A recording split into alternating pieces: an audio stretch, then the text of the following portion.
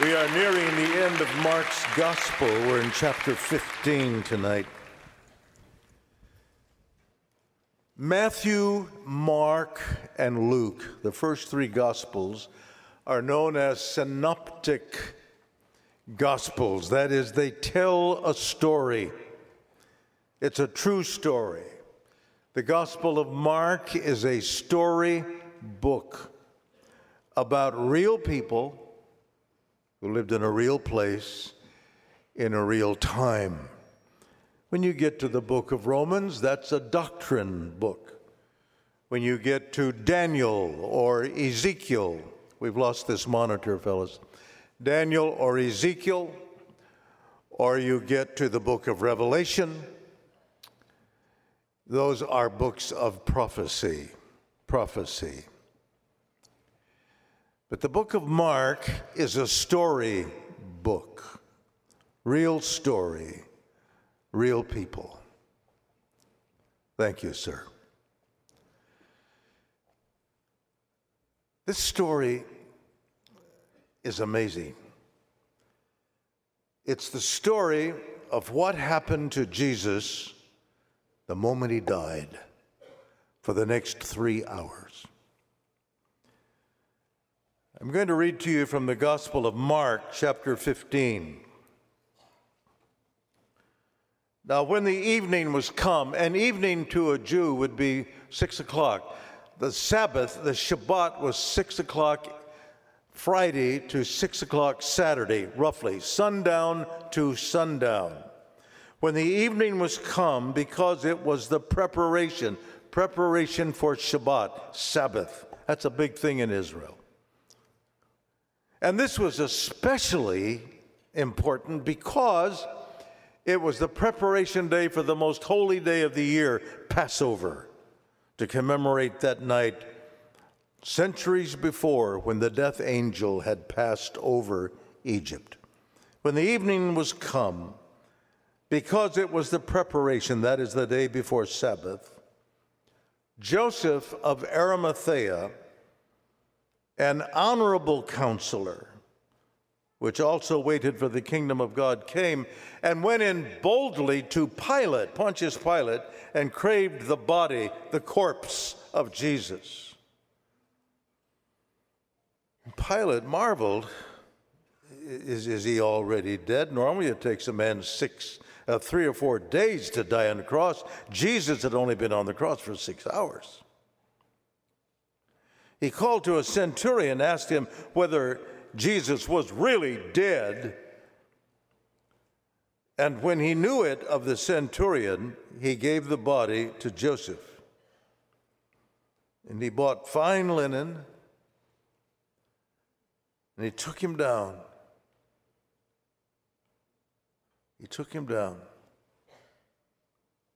Wrapped him in the linen and laid him in the sepulcher, which was hewn out of a rock, and he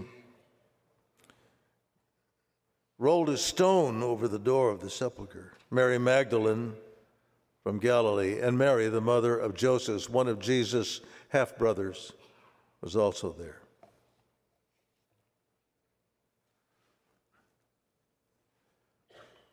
My name is Joseph.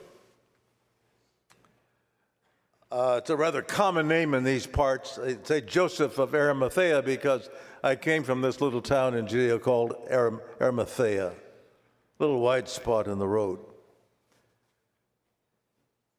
I have been in business for some time, and I've been blessed of the Lord, and I have accumulated quite a bit of money here in Jerusalem. In fact, I am a member of the Jewish Sanhedrin. That's that group of 70 men that has looked over Israel for a long, long time. This goes way back to the time of Moses. You can read about it in your Bible in a book called Exodus, chapter 18. Thou shalt provide Moses out of all the people, able men, such as fear God, men of truth, hating covetousness. Place them over the people. At least that's the way we began. Over the centuries, the Sanhedrin has become very corrupt. This was evidenced in the way my brothers handled the illegal trial of a man called Jesus early this morning. I want to talk to you about the valley of hell. On the south side of our city of Jerusalem, there is a very deep chasm gouged out of the earth. It's called the Valley of Gehenna. Gehenna. It's where we bring our trash, our garbage. We throw it in that valley.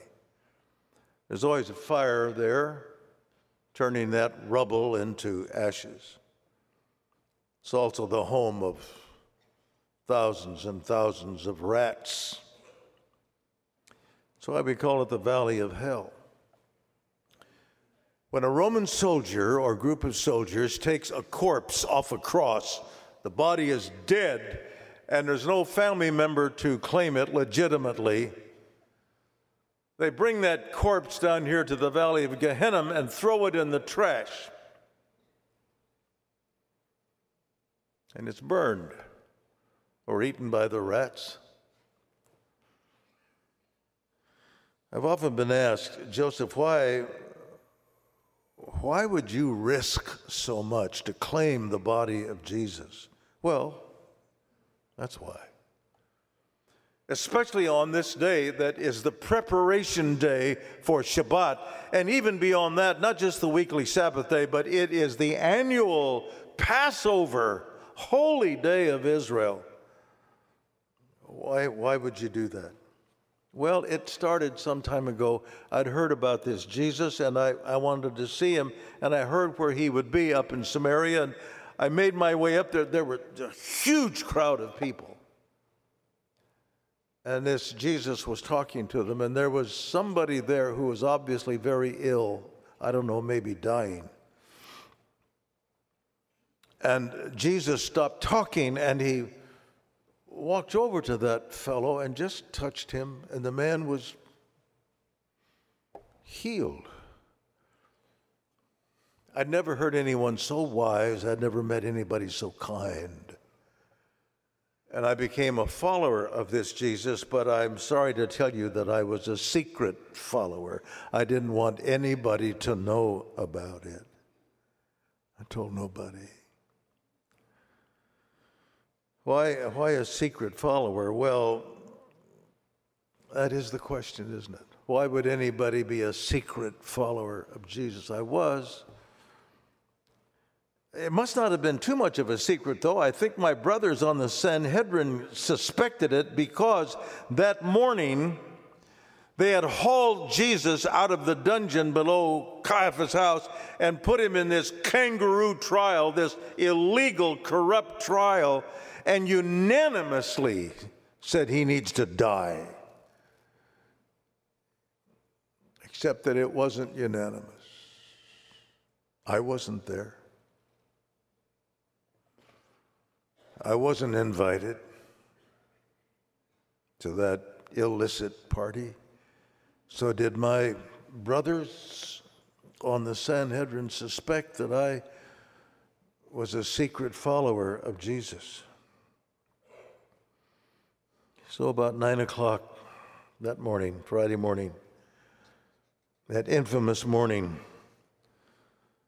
soldiers nailed Jesus alive to that cross over on Calvary.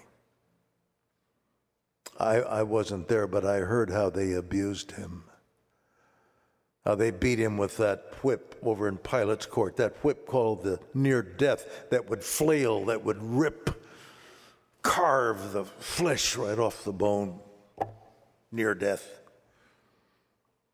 I heard how the soldiers formed that torture cap. I think they called it a crown, but it was a cap made of thorns and pressed it on Jesus' scalp so that the blood ran down his face, congealed in what was left of his beard because soldiers had pulled out much of the beard. Most of the time, it took at least 3 days for a man to die on a cross, because no longer finally able to pull themselves up. See, breathing was the problem. With the nails probably through the wrist, we say the hands, but probably through the wrist, hanging there by your wrist and hanging down, because to pull yourself up on your feet that had a nail down through it was torture beyond belief. But they would pull themselves up so they could take in air and then sink down. Finally, after 2 or 3 days, they no longer had the strength to pull themselves up, or else the soldiers came by to hasten the death, and they took big, heavy mallets and broke the femurs in the victim's legs so they could no longer pull themselves up. That asphyxiate. That's how they died. But here's an astounding thing. After all they did to Jesus, they never broke a bone. All the victims on the cross had broken bones. They had broken legs, for one thing. Jesus never had a broken bone. Our Jewish king 1,000 years earlier had prophesied this. Did you know that?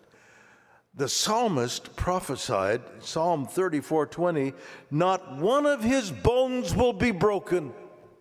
It's impossible on a cross, but not one bone was broken. Something else about that, and even more remarkable. Jesus died on Passover. And over across town, in front of the temple, at the altar, the priests were sacrificing the atonement lamb for the sins of the nation.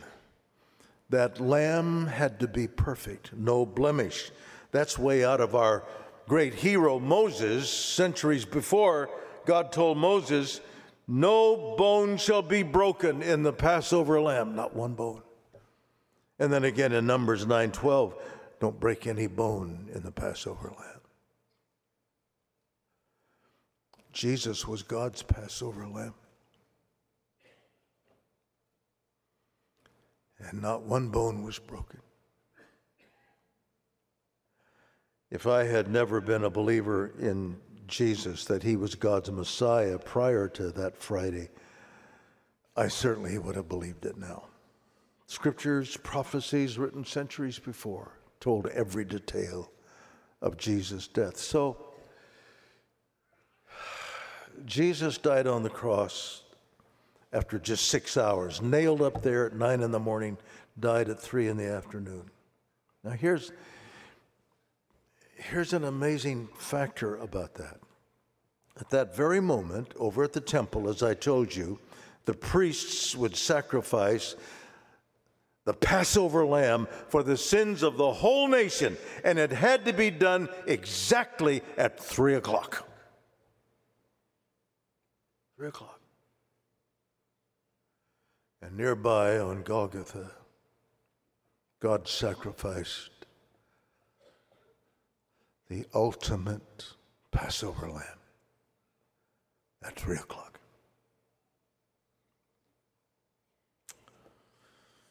Well, when word reached me that Jesus was dead, I understood the soldiers would make their way quickly to the cross because they couldn't still be hanging there on Passover after 6 o'clock at night. Now it's 3 o'clock, so we got 3 hours to work with here. The soldiers would make their way over there and take the bodies down and throw them in the pit of Gehenna on the garbage.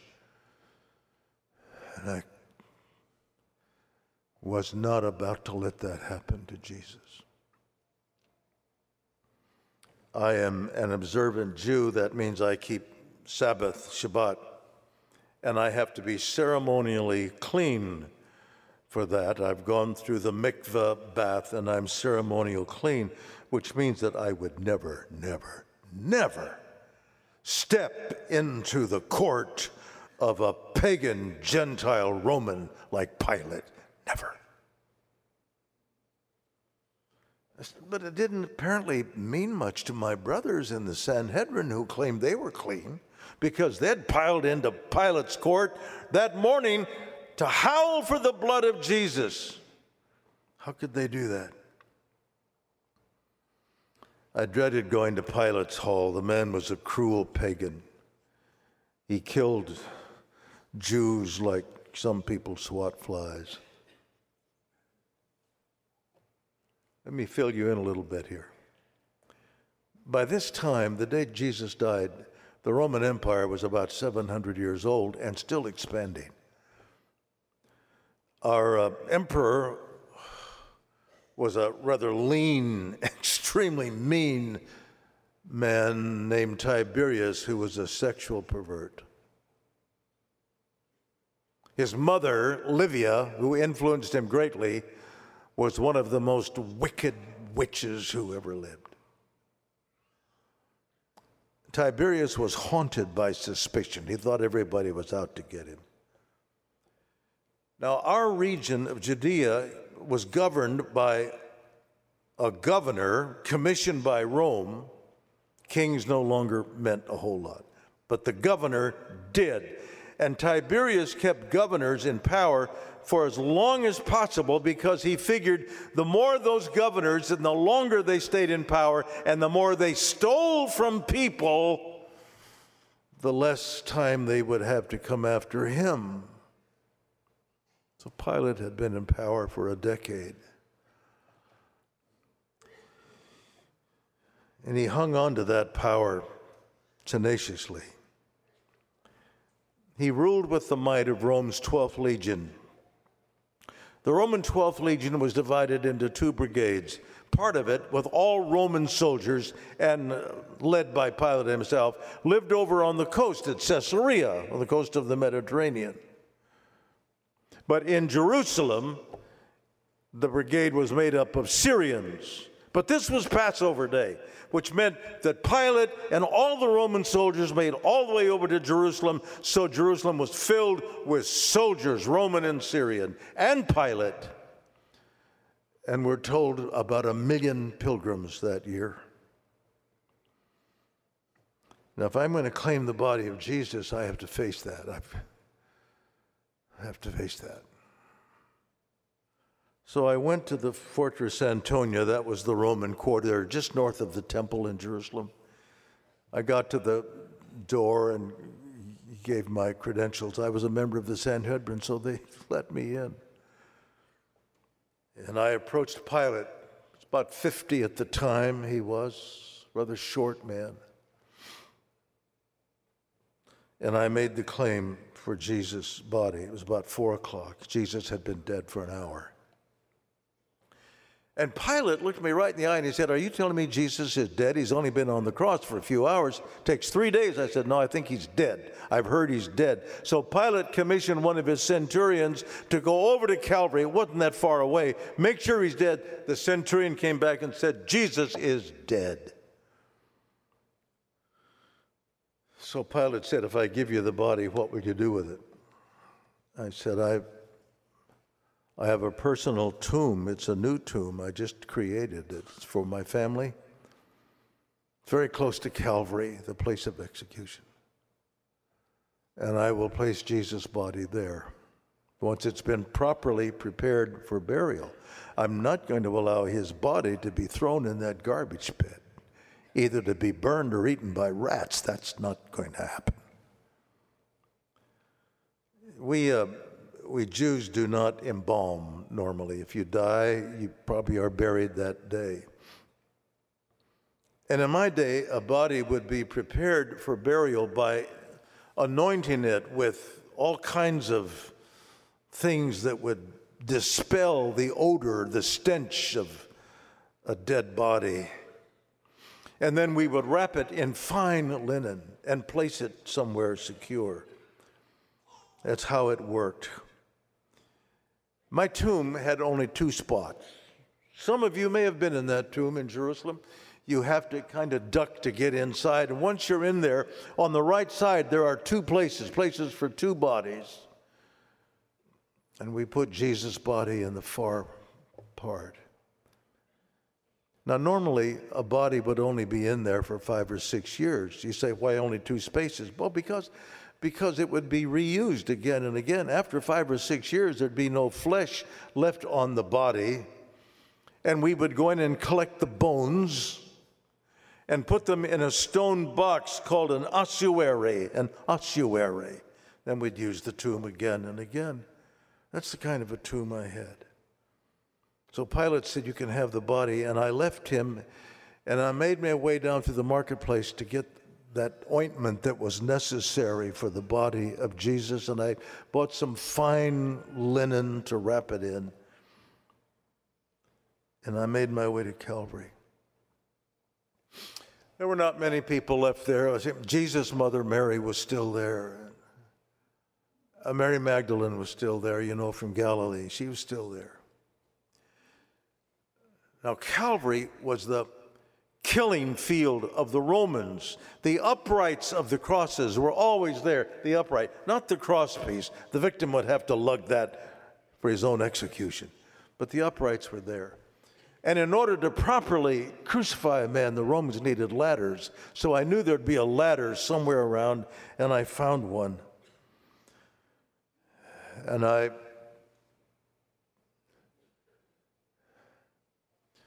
took that ladder and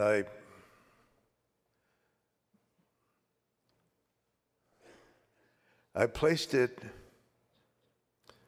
against the body of my Lord Jesus.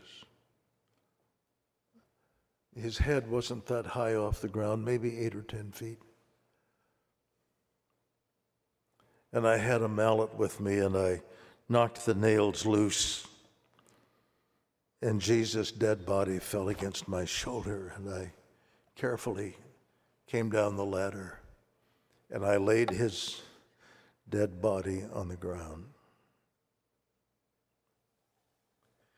And then I anointed it with this ointment, these spices that I had bought. And then surprisingly, and John reminded me that this had happened, another fellow came along that shocked me. His name was Nicodemus. You remember Nicodemus? He was a well-known scholar in Israel, and sometime earlier, he was like me. He was a secret admirer of Jesus, and he came to Jesus at night, didn't want anybody to see him, and asked about eternal life. And Jesus gave him that immortal response, you must be born again. Here was Nicodemus to help me. And he brought, according to John, 100 pounds of embalming ointment made from myrrh and aloes. And we lovingly anointed that body of Jesus, and then we wrapped it in the linen. And we carried it into my tomb and laid him in that far place. I had made the tomb so that you could roll a stone. There was a carved out niche in front. You could roll a stone over the grave. That was common there. That wasn't unusual.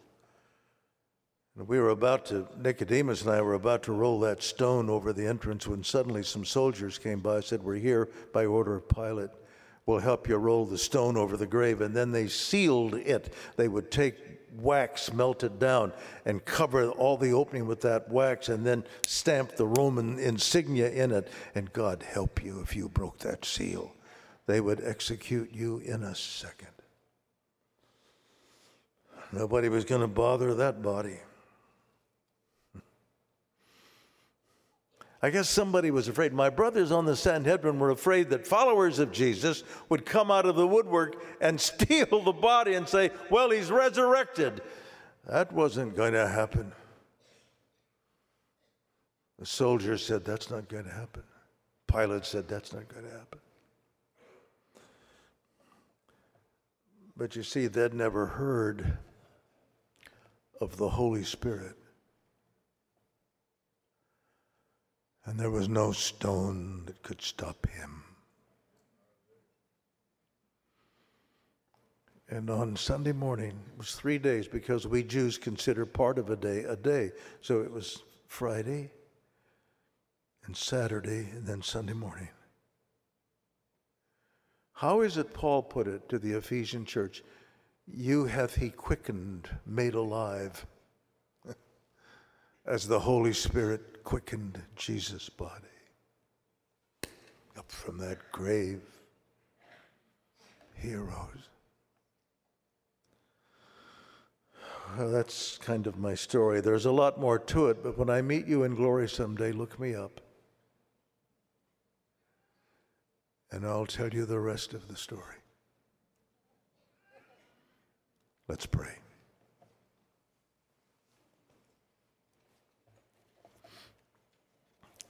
Lord, I am not going to be a secret admirer. I'm grateful that Joseph came out in the open about his response to the Lord, but it was after you were dead. Yes, you rose from the grave, but how that must have haunted Joseph down through the years. Trying to live according to the dictates of his fellow men and denying the very one who gave him life and who was giving his life for him for eternity, a secret admirer. We find that obnoxious, Lord. We find that degrading to you. And whether I'm in the marketplace or I'm in school or I'm in the home or wherever I may be, I am not going to be a secret admirer. But I'm going to be that light that shines in the world that Jesus talked about. You are the light of the world. You're my Lord. And I joyfully, publicly announce you are my Lord. You are the Savior, and I love you, and I serve you. Thank you for the privilege. Amen. Let's stand, please. Prayer team, if you would slip into the altar, please. Some of you are feeling the need to pray. I did not put that in your heart. I cannot do that. I don't have that ability. The Bible says only the Holy Spirit can draw anybody to God. So if there's a tug in your heart to pray today, it's not from me. The Holy Spirit of God is dealing with you. Don't be a secret admirer. If you'd like to come and pray, these folks will pray with you. If you'd like prayer for your body, they'll pray for you. Prayer for needs, they'll pray for you. Or you can come and pray on your own if you'd like. But the altars are open. Would you like to come as we sing this affirmation of faith? He is Lord. He is Lord.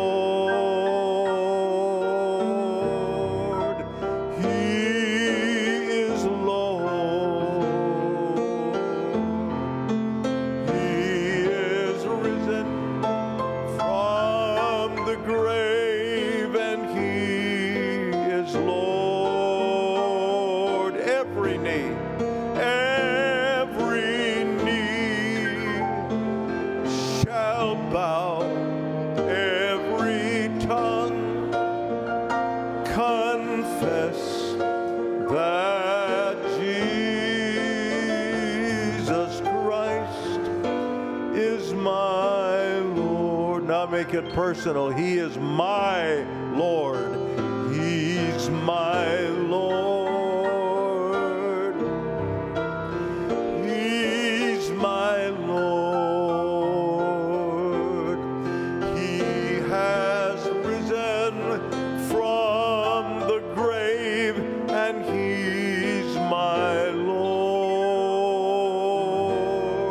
Every knee shall bow, every tongue confess that Jesus Christ is my Lord. I'm not going to let that be a secret, Jesus, that I am a follower of yours and that you are my Lord. I want to so live and to so speak, so act that nobody has any question about who controls my life. You're my Lord. I thank you for this wonderful story from the gospel, this true story of those 3 hours after Jesus died, after you died, Lord, on the cross. Your word is so real to us. No wonder it brings faith. Your word tells us that faith comes by hearing this story, this word.